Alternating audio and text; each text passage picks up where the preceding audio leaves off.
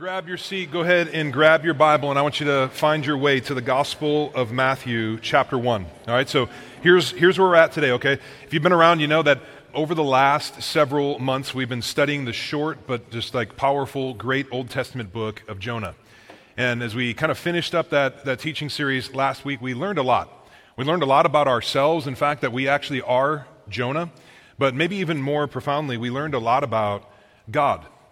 That we learned about the power of God, the love of God, the patience of God, the salvation of God. And today, we are, as we officially kind of switch gears for the next few weeks to celebrate and examine Christmas, these things that we have been learning, these things that we have been being reminded of, I want you to understand that these are going to be reinforced. All right, that these aren't just things that we find in the book of Jonah, but this is really just the storyline of the entire Bible. And as we get into this, guys, we've all have heard and likely sang the famous Christmas song, Joy to the World, right? Well, in that song that so many people sing around Christmas, some of the words say this: let every heart prepare him room. You remember this? Because this is what we're doing throughout the next few weeks leading up to Christmas. All right, we're simply just preparing our hearts to celebrate Jesus. And the way that we're going to do this is by simply just opening up the Bible and looking at the first Christmas. And we're going to find this in Matthew chapter 1 and 2. But as we open up the Bible today, guys, here's what I'm hoping and I'm praying. I'm praying that God helps us move past like just all the fanfare and the noise that our culture offers around the Christmas season. You with me? All right, that in many ways, guys, I love the Christmas season. All right, I love that it's like built into my yearly rhythm to make me like focus and remember and celebrate the birth of Jesus. I love how actually this season like truly does stir worship within me of Jesus as I remember how he came from heaven to earth for me. But here's where I'm at. I don't know if you're here, but this is where I'm at. While I love this season, I simultaneously loathe this season, mainly because of what it's become culturally. The commercialism, the excess spending, just the idolatry, all of it is just so far off of what Christmas is all about. And as I've been thinking about this, I've been imagining like the angels in heaven, all right, just kind of having a conversation about this as they look down on us, and I just picture them that there's probably some humor, there's probably some like disgust, but it's like the angels are in heaven right now, and they're like talking, like, you see what they're doing now? And the guy's like, no, what's going on? He's like, they got inflatables now. Seriously, check it out, an inflatable baby Jesus, right? And this guy's like, oh my gosh, can we just go to God and tell him to speed up the end times counter? Like, it's just like, it's crazy, right? But guys, here's what we're going to do. We're going to put aside all that stuff, all the distractions around Christmas, and what we're going to do is just kind of press in to the message behind every single one of our Christmas celebrations. And my prayer is that as we would do this, we would be reminded of the life-changing, or maybe you would come to understand the life-changing, eternity-altering understanding of Christmas, which revolves around the man Jesus Christ. And so many people, when it comes to Christmas, they know the basics of the Christmas story. I bet you the majority, if not all of us, we kind of know the basics of the Christmas story, that there's Jesus as a baby in a manger. But I need you to understand, this is just part of the story. And if you're here and that's all you know of the Christmas story, I know that this can produce like kind of warm, sentimental feelings, but it cannot produce true worship. And that is my goal today. It's worship. That as we open the Bible, that our understanding of Christmas would just expand, and that our worship of Jesus, we would worship him with more of our hearts as we leave this place today. And so Matthew chapter 1, this is a gospel account, all right? So which means that this is a historical account that's all about the birth, the life, the ministry, the death, the burial, and the resurrection of Jesus. And in verse 18, we come to the birth of Jesus on that first Christmas. And here is what Matthew records. Now the birth of Jesus Christ, and I want you to underline this next part in your Bible, took place in this way. Now, I need you to understand this, okay? If you're newer to the Bible, if you're newer to understanding Christianity, this is so incredibly important. All right, that the Bible is primarily about history. It's about historical things that actually happen. And this is where Christianity is like totally different from philosophy or spirituality. Because it's really ultimately about history. That the God who made the world is at work in the world. And this God shows up in particular times and in particular ways, and he says particular things. And so when the Bible opens up here in Matthew chapter 1 and says that Jesus came this way, what that means is that we actually know how Jesus came because God was faithful to give us a credible account rooted in history of how he came down from eternity. And as we get into this series, guys, we're going to discover that Christmas is ultimately telling us that we could never get up to God. That we can't get up to God in heaven, but God actually had to come down to us as the man Jesus. This is what Christmas is ultimately all about, and his name is Jesus. And then Matthew goes on to say this, look back. When his mother, Mary, had been betrothed to Joseph, before they came together, she was found to be with child from the Holy Spirit. Verse 19, and her husband, Joseph, being a just man and unwilling to put her to shame, resolved to divorce her quietly. But as he considered these things, behold, an angel of the Lord appeared to him in a dream, saying, Joseph, son of David, do not fear to take Mary as your wife, for that which is conceived in her is from the Holy Spirit.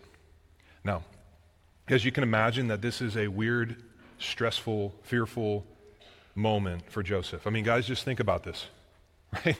You find the girl of your dreams, you love her, you pursue her, you date her, she becomes your fiance, you're waiting, you're planning this wedding, and all of a sudden she's like, oh, by the way, I got this thing. I'm pregnant. And you're kind of like, hey, I don't know a lot about a lot, but I know I would have remembered that, okay, right? And I know how that works.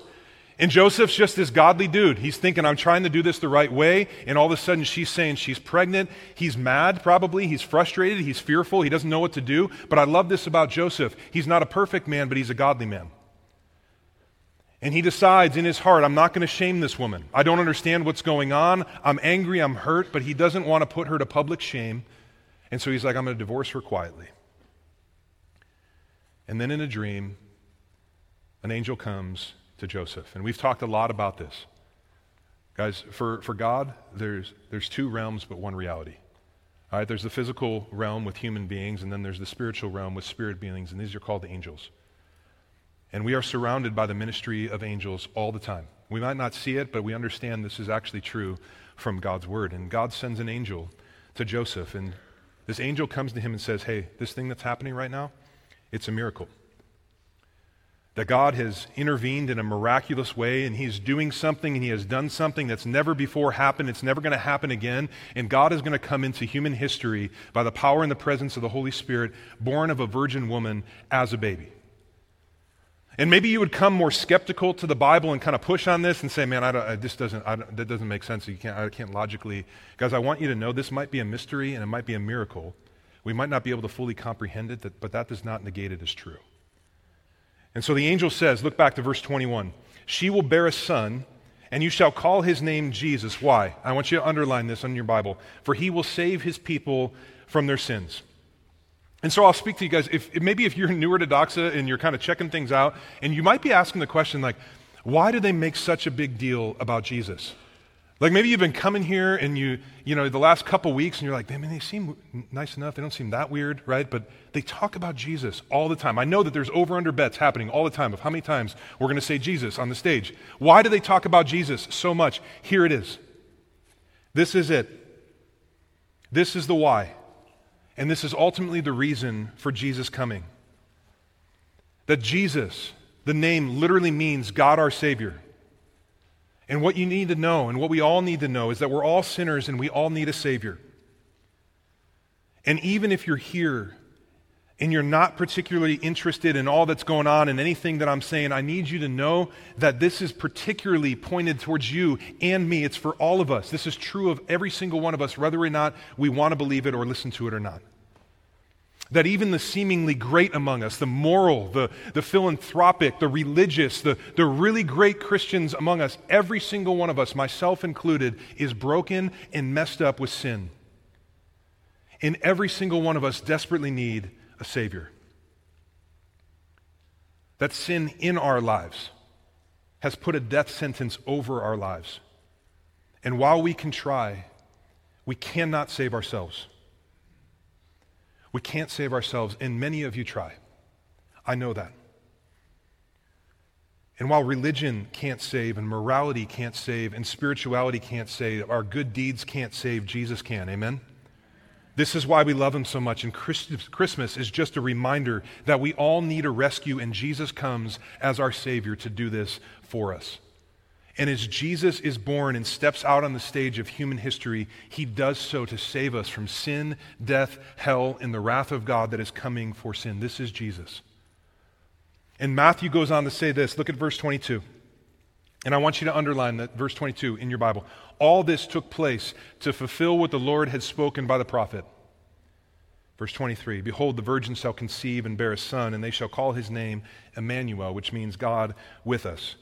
When Joseph awoke from sleep, he did as the angel of the Lord commanded him. He took his wife, but knew her not until she had given birth to a son, and he called his name Jesus. So, this is the simple account of the birth of Jesus. But here's what I want to do. Look back to verse 22. All this, all the stuff that's surrounding the birth of Jesus took place to fulfill what the Lord had spoken by the prophets. Here's what you need to know. Guys, when it comes to the Bible, 25% of it, as it was written, was prophetic in nature. All right, and prophecy is simply God revealing the future in advance. All right, prophecy is all about God's promises, and this is so important. All right, because there are two threads that weave together the entire Bible. It's promise and fulfillment. Promise and fulfillment. And you see this as you read the Bible. And the Old Testament would simply fall under the category mainly of promise. And then the New Testament and then all of recorded human history is the recording of fulfillment in the person and work of Jesus. And so we see promise and fulfillment. It's God making promises and telling the future, and then fulfillment. God showing himself to be sovereign over all creation, causing it to pass just as he said. And this is what I want to consider this morning. Because when it comes to the Bible, guys, these prophecies in the Bible that we see are incredibly detailed, all about Jesus. And that makes it more like unlike any other religious book in the history of the world. It's significant. Scholars tell us that in the Bible, at the very lowest is maybe 61, at the very highest is right over 300 prophecies given about the coming of Jesus Christ, which is exactly what we're celebrating this Christmas season. And so what we're going to do is we're going to look back in history, hundreds and thousands of years into human history, and see how God was preparing his people for the coming of his Son and the Savior, Jesus. And as we do this, guys, here's the big idea. I want you to understand this. The Bible is true and Jesus is God. And I'm going to show you why you need to believe this today. So we're going to look at this. 4,000 years before Jesus Christ is where we're going to start. But 4,000 years before the entrance of Jesus on the stage of human history, there existed the first of humanity. All right, it's Adam and Eve. All right, that God created everything. If you remember, Genesis literally means the book of origins, Genesis 1 and 2. God creates everything that we see and we don't see. And at the pinnacle of his creation is humanity. And he created Adam and Eve in his image, which means they bear his image, they have dignity and value and purpose. And this is true of all of humanity. This is true of you. This affects the way that we view the world. This is why we don't stand for the murder of people and the taking of lives. And we cannot agree and support abortion because human life is special. Humanity is made in the image and the likeness of God, giving all life value. And this includes yours. And this was Adam and Eve in the garden. And in their experience with God, guys, it was perfection. Absolute perfection. They were with God, and God was loving them and speaking to them and hearing them. But in the midst of this perfection, Adam and Eve did what we all do, which breaks relationship with God. And they sinned. The first of humanity ushered into our experience just brokenness. And this is, if you don't know this, this is really helpful. Some people don't like to talk about sin. It's actually really helpful to talk about sin because sin is the reason why your life is so hard. Sin is the reason why your marriage is so difficult. Sin is the reason why your tears flow from your face. It's sin. It's a result of sin. And sin is just anything that God is not. It's anything and everything that's in opposition to who God is and what God says. And sin is a real part of every single one of our lives. None of us are sinless. There's one, and his name is Jesus. The rest of us, we are broken. That we all do things that we shouldn't do. We don't do the things that we should. And the Bible just calls this sin. And sin brings about separation, and it brings about death. And we see this with the first of humanity here in Genesis. That when they sinned against God, they were separated from God and they were separated from each other. They hid from God, they covered themselves, and they hid from each other. But that also ushered in death into the human experience. If you have kids and your kids start to ask you questions and like, why do people die? It's not that we have like a time clock built into us that we finally run out of juice and do this. We see from the scriptures that it's actually a result of sin.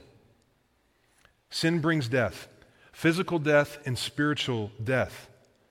And we learn this truth in Genesis chapter 3 and Romans chapter 6, that we all die physically, but we also die spiritually. And we see this in the Gospel of John chapter 3, that if sin is not mediated in our lives, please hear me, someone needs to hear this. If sin is not mediated in your life, you will not only die physically, but you will die spiritually and experience eternal separation from God, which is just the terrible conscious reality of hell. But in the midst of this, guys, you need to know this about our God. He is so loving, and he is so patient, not wanting anyone to perish, the Bible says. And he comes and he lovingly pursues these people that sinned against him. And God could have just let him go towards sin and death and destruction, but his love compelled him to move and to pursue them. And this is what he did with Adam and Eve, but this is what he still does today. And some of you here, you don't even know this, but God, he is lovingly pursuing you. And that's in fact why you're here. And you might not call it that. You might say, I'm here for my family. My girlfriend said it's the next step. I'm here to support my friend that's getting baptized. I'm here because last night was terrible and I need to sprinkle in a little church into my life to make me feel better. You might have all types of reasons why you're here. I need you to understand that you're ultimately here as part of God's pursuit for you. That he loves you. He's got a plan for you. He wants to speak to you. He wants to meet you, and he wants to tell you about Jesus. And this is what he does with the first of humanity in Genesis chapter 3. After they sin, God shows up and he says this, look, Genesis 3, I will put enmity between you and the woman. So God is speaking to Satan, the great deceiver, and he says, I'm going to put enmity between you and this woman, and between your offspring and her offspring. This offspring of this woman is Jesus. And then he says, he shall bruise your head. Jesus will bruise your head, and you shall bruise his heel. Guys, theologians refer to this as the proto-evangelium, or the first gospel. That the first gospel promise that God made in the coming of Jesus, which is why we celebrate Christmas, is right here. 4,000 years before Jesus was born, God says, hey, there's a big problem in this world and in your life, and it's sin. And I have a solution, and it's Jesus. And he's the only one who's going to be able to conquer sin and death. And here's what I want you to know, guys. We live in a world, and we live in a culture that is all about trying to fix things. That's all about trying to better things. That's why this world is about to get crazy in election season, because so many people put their hope in an election, in a person, in a policy. An election, a person, a policy is a terrible God. They will always let you down. But we live in a world that's obsessed with making things right. I want you to know, guys, when it comes to sin in our relationship with God, human beings are the problem, therefore we can't be the solution. And so there is nothing that any of us can do to restore our broken relationship with God because of sin.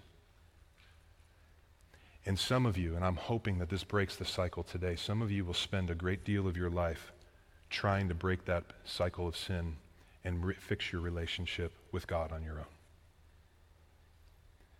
And we will spend so much time and so much money finding a great counselor or an awesome life coach, voting for this particular person, but that won't fix anything. And God kind of breaks in and says, those things, they might bring temporary relief and help to you in the moment, but it won't bring lasting help to you for eternity. And God lovingly tells us that our problem is sin and his only answer is Jesus. You need to understand that. And the rest of the Bible, from the first book of the Bible here in Genesis, is really just all about God elaborating on this to prepare people for the coming of Jesus Christ, the Savior for sinners, who is what Christmas is all about. But here he says the Son will come from a woman, and so this is pointing to Jesus and Mary, his mother, 4,000 years in advance. And this leads to the words of a prophet named Isaiah, all right? Some 700 years before Christ. This is the second prophecy. I want you to see this. It's going to pop up here. If you've been to Hobby Lobby over the last couple weeks, you for sure have seen this. You've been to your grandma's house, guarantee you she's got a plaque hanging up that has this for Christmas, okay? This is the hallmark verse, Isaiah 7:14. Therefore the Lord himself will give you a sign. Well, what is that sign? Behold, the virgin shall conceive and bear a son and shall call his name Emmanuel. Okay, so 700 years before the birth of Jesus, God promises that the Savior of humanity from sin would be born of a virgin woman, and she would give birth to a son. And if you know your Bible and if you know history, you know that this is actually Mary. This is Jesus' mother. And I want to share this with you about Mary, okay? Mary was just this young, unmarried, betrothed, poor teenage girl. I love this about God. He doesn't come showing up looking for the rich and the powerful. He comes looking for this little teenage, poor, humble servant girl. And it tells us a lot about God and how he loves. But he shows up to her and he chooses her to be the fulfillment of the prophecy that he gave to Isaiah. And so God told his people, you're going to know when the Savior's here, when a baby boy is born of a virgin girl. And he says, when that day comes, you will know that this is Emmanuel. This is God come down from heaven to be with you and to save you. This is Jesus, guys. It's Emmanuel, God with us. And here's what I want you to know, guys. Christmas reminds us that we don't go up to God, but God had to come down to us. And I need to talk about this. This is so significant because it's so creepy. Creepy. Yeah, it is creepy. But it creeps in the way that our world views this. Guys, we live in a world filled with pride. We are such prideful people. In our lives, for the majority of us, is all about lifting ourselves up, raising ourselves up, bettering myself so that I can be seen and that I can get high enough and that I can ultimately get myself to God. And we live in a world filled with different religious ideologies which essentially say all the same thing, that every other religion in the world outside of Christianity will hand you a laundry list of things to do in order for you to find your way up to God. But Christianity simply says that's not it. Because it's not that we go up to God, it's that God comes down to us. And Jesus comes saying the only thing for you to do is to respond to the one that's come for you. And God says you can try and raise yourself up through religion and through works of your flesh and from all the stuff that you want to do, but in doing that, you're going to miss the one I sent down for you with grace. Look to Jesus. Guys, this is the heart of Christmas. Our God came down from glory to lift us to glory, and it's all through Jesus. And the fulfillment of this prophecy through Mary and Jesus was God just putting like a heavenly spotlight on that manger and on that baby and saying, this is the one. He's shouting to the world that God has come to us for salvation. Now look at this. The third prophecy I want to show you is not just God telling us like how this is going to happen, but he actually shares where this would happen. All right, and we see this in Micah chapter 5, verse 2. Take a look. 700 years before Christ was born. But you, O Bethlehem, Ephrathah, who are too little to be among the clans of Judah, from you shall come forth from me one who is to be a ruler in Israel, whose coming forth is from old, from ancient days. All right, and here's what this is all about. All right, when this prophecy says that a ruler will come from ancient days, all right, the original language that this was written in is speaking of someone coming from eternity. Someone coming from eternity and entering into history. And this is what Christmas is all about. That God is prophesying 700 years in advance that the Creator would enter creation. The one who is beyond time would enter into a specific moment of time in the birth of Jesus. And God tells us that he would be coming to this small town of Bethlehem. Now again, if you grew up in the church and you know your Bible, and you're familiar with the Christmas story, you know that Jesus' family was not living in Bethlehem while Mary was pregnant, right? But where were they living? Anybody remember? Miles away in another small town named Nazareth. But here's what happened historically. All right, as Jesus is about to be born, all right, the government makes a decree. And actually, this is one of the only times in the history of the world that the government gets involved and something good happens, okay? So, just want to make sure you're with me, okay? Don't email me. That one was free. But the Roman government, all right, the Roman government, they step in. They were ruling over these cities, and they were saying, you know what we need to find out? We need to figure out if we're getting all of our money. We need to make sure that these people are paying their taxes. And so what they do is they issue a census, and they require everybody to go back to their own town that their family originates from so that they can register and make sure they're caught up on their taxes. And so Mary and Joseph, they have to go from Nazareth to Bethlehem and register because Joseph is from the family line of David, which fulfills another prophecy that we're not going to get into. But the family line of David descends from Bethlehem. And so Joseph and Mary, they have to take this 4-day journey to Bethlehem. They arrive in time to register for the census, and then the time comes, and Mary goes into labor. And guys, I just want to help you see this. Please understand this, guys. We don't have a God of history. We have a God who is over history and directing history and ruling history. Do you understand that? This is our hope. That God just orchestrates history in a perfect way just to fulfill this prophecy about where Jesus was being born. And he is that in control that he can do this. And I want you to know, guys, I don't know about you, this is my story. There are times in my life, and they're kind of right now, where things just kind of seem totally out of control. You been there? And in those times where it's just like everything's swirling, everything is out of control, it can lead to kind of like fear and anxiety. But as we consider Christmas, I need you to see that God never feels that way. That God is never out of control, and that should be giving us great comfort when we feel out of control. That he is the only one that is completely in control, and he's completely good. And here, what we see is that he uses a government, a pagan government that doesn't love him, acknowledge him, listen to him, follow him. He uses this government for his ultimate purpose, to love and to bless and to seek and to serve and to save humanity. And so very practically, guys, the next time you feel like your life and your situation is just totally out of control, let me just encourage you to do what I'm trying to do as I think about this situation is look to the one who is in complete control and just ask him. Ask him to be a good, loving father and to help you to trust him and to rest in his peace, because here is the truth, guys. Even though things are way over my head, I still know they're under his feet. Amen? This is the truth of who God is. Now let's keep going. 700 years before Jesus, God says this through the prophet Isaiah. Take a look. Then the eyes of the blind shall be opened, and the ears of the deaf unstopped. Then shall the lame man leap like a deer, and the tongue of the mute sing for joy. Okay. So God says, here is another way that you will know when the Messiah has come. God says there is one that will come, and around that person's life, you will see supernatural miracles.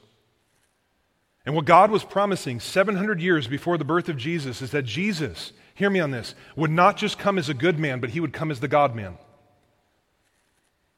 That Jesus came and that Jesus exists truly and emphatically as Emmanuel, God with us. Theologically, we refer to this as the hypostatic union.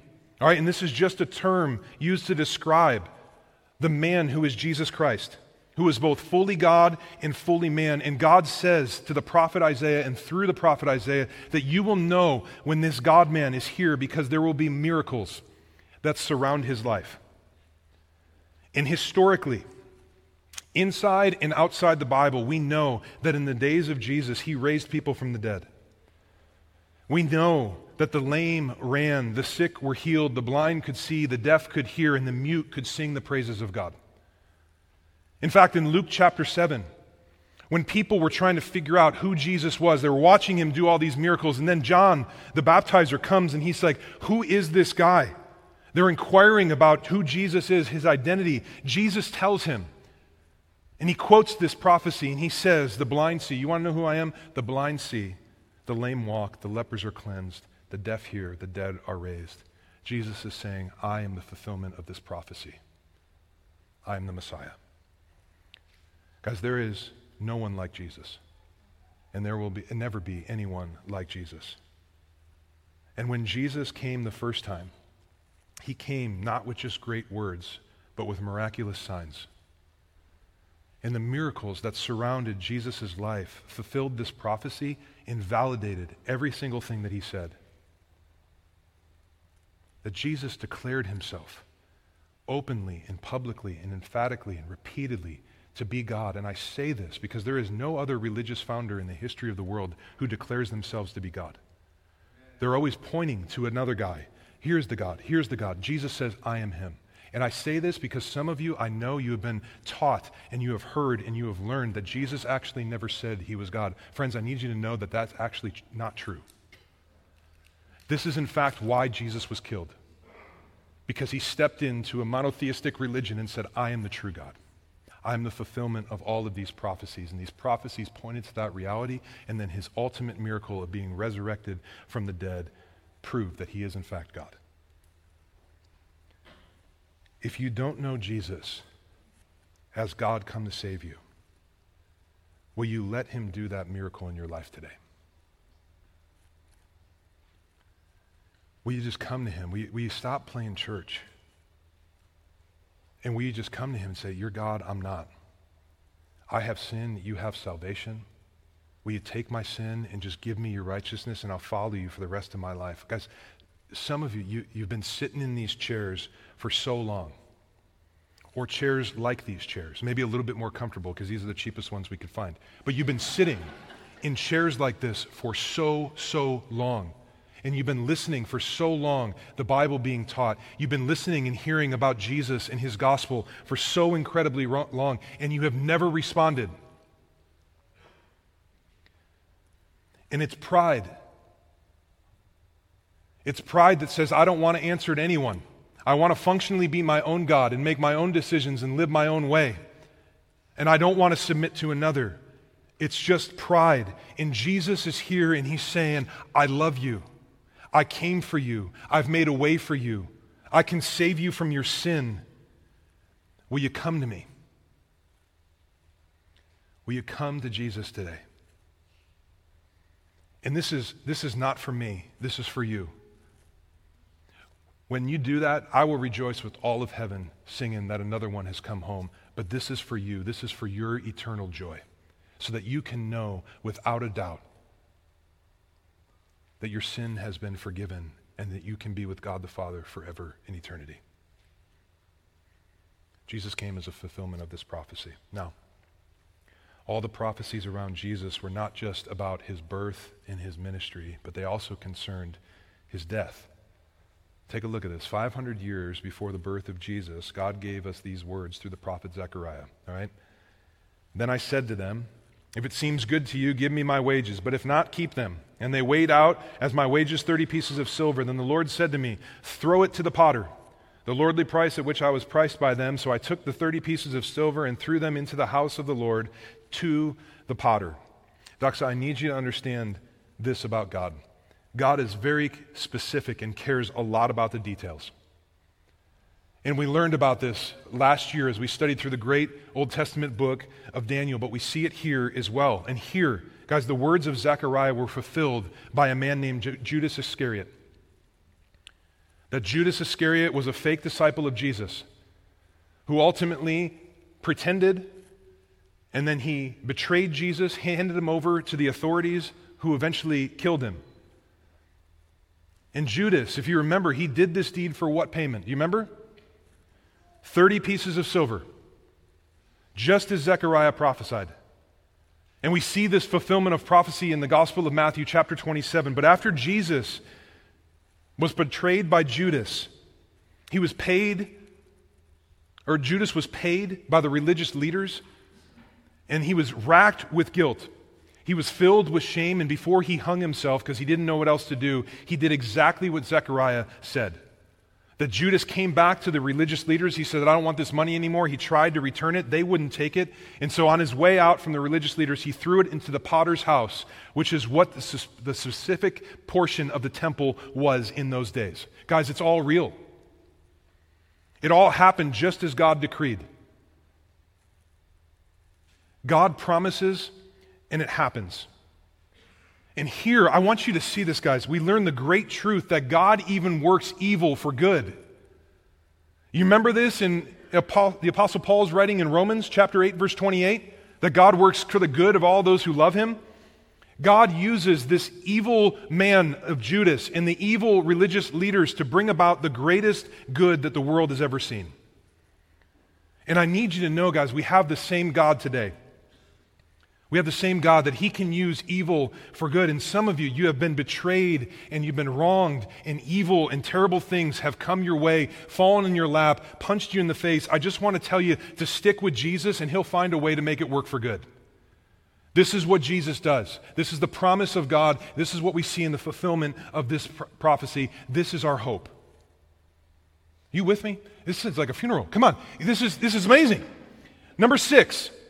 God tells us the coming of Jesus, the life of Jesus, the betrayal of Jesus, but he also specifically tells us of the death of Jesus. 1,000 years before the birth of Jesus, here's what Psalm 22 says.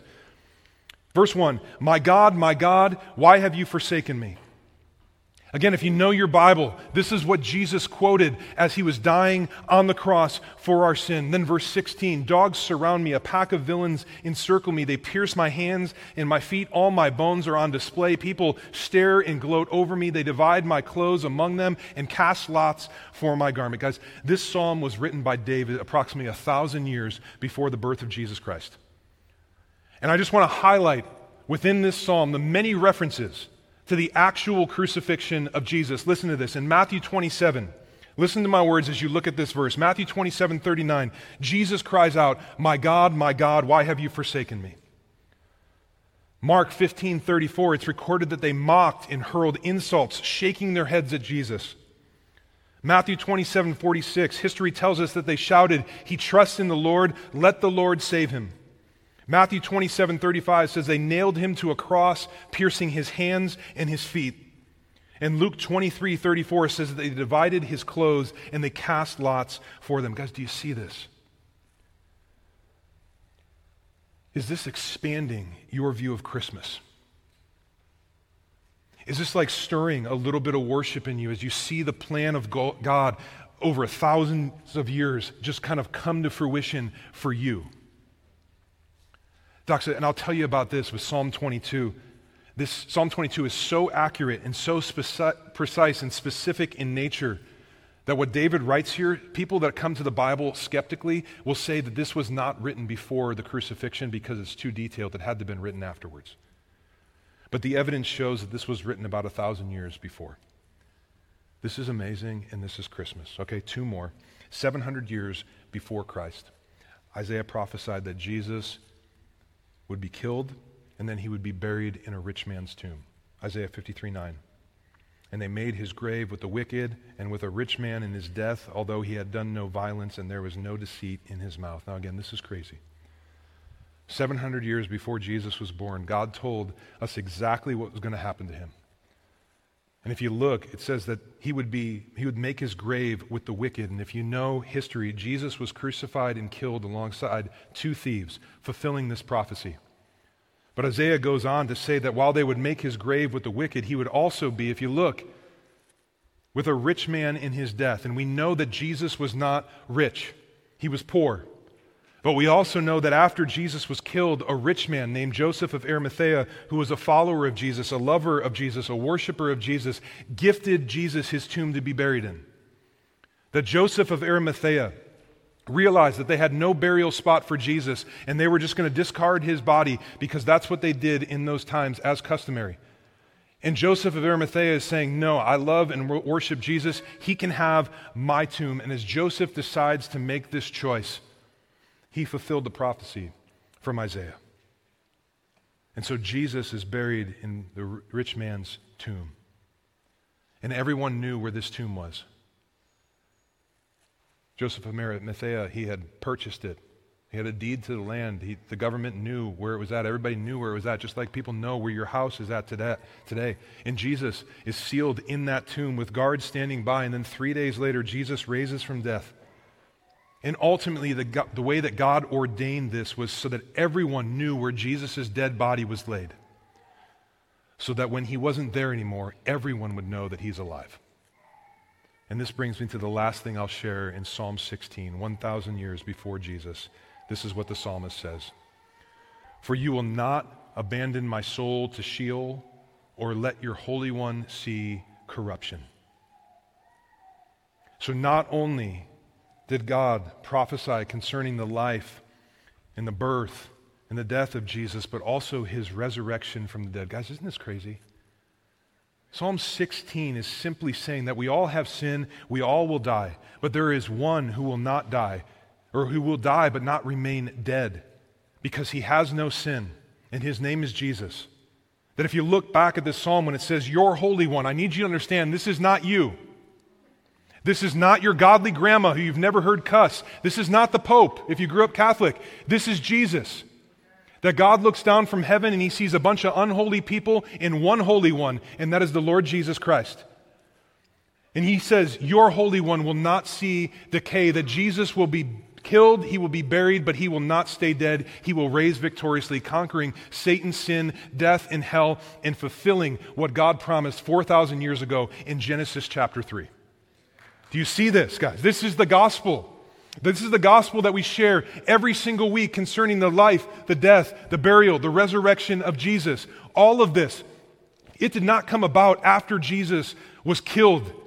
It wasn't like we got to figure out a way to memorialize Jesus. This gospel was prophesied hundreds and thousands of years before Jesus stepped into human history. This is Christmas.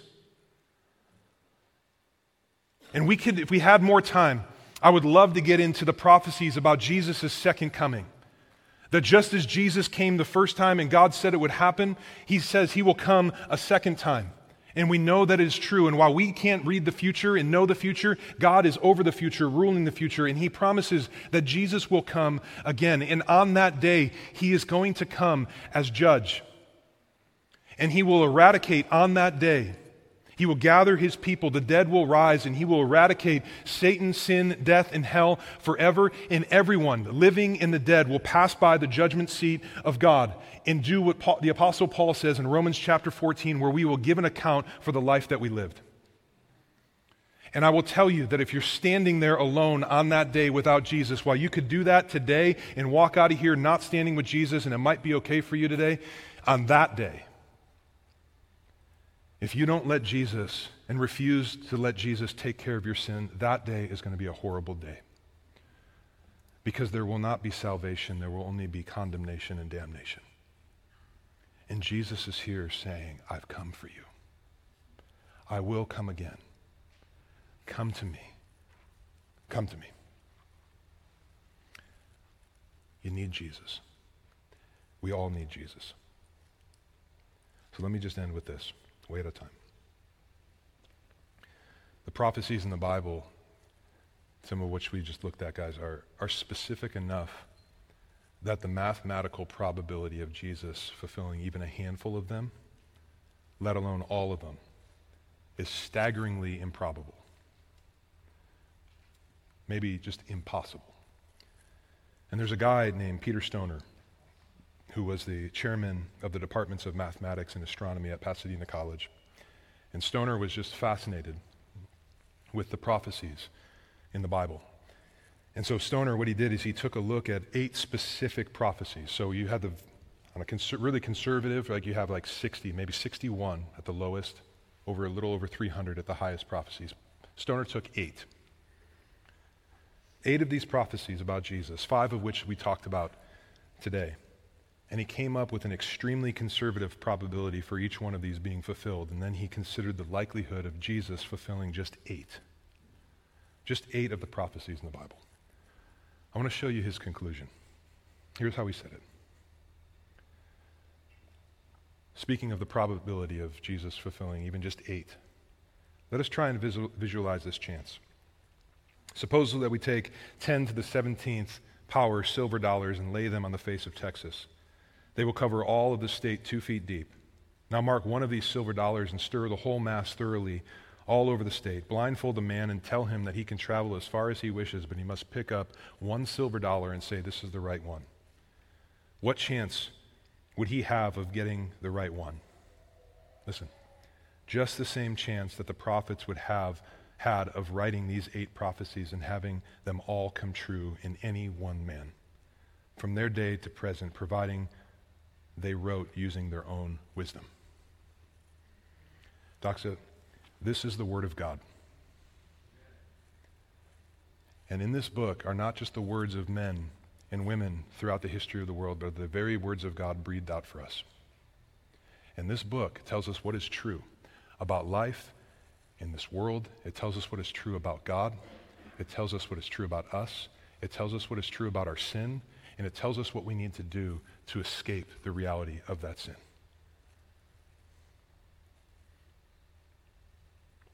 And this is why, guys, every single book of your Bible is all about Jesus. He's the point. It's Jesus. And this is what Christmas is just screaming out. And because this is a reality, guys, the only logical response is for us all to come to Jesus, to put our faith in him and to follow him in obedience. And so if you have not come to Jesus today, you need to. You need to come to Jesus. Don't wait. Just do it. And Christian, if you're here, you've loved Jesus, he's taken your sin. He's also Emmanuel. He's with you. Walk with him, love him, worship him, obey him, speak to him, converse with him, hear from him in the words of the Bible, and obey him as you live for his glory and the good of the world around you and those who God loves. This is what Christmas is screaming out to us today. Let me pray. Father, I love you. God, as I come to know you more and more through your word, I'm taken back by your power and your plan to love me through Jesus. And God, I just ask for those in here who have not come to faith in Jesus and have not come to Jesus and said, I have sin, I want you to take it. Holy Spirit, would you just cause faith to abound? Would you help them to understand and see and feel and experience your presence, your pleasure, your gospel? And would you save? And if you're here today and you're feeling like something, you just need to know that this is the Spirit of God prompting you to respond. Respond to Jesus. Come to him. And God, for those who are Christians here and they're loving you and they're following you imperfectly, but they're there, and we just thank you for your grace. And Jesus, would you be who you say you are? Emmanuel, God with us, and would you help us and empower us to live for your glory and the good of the world? Expand our mind of what Christmas actually means so that we can worship you more fully. And we pray this in Jesus' name.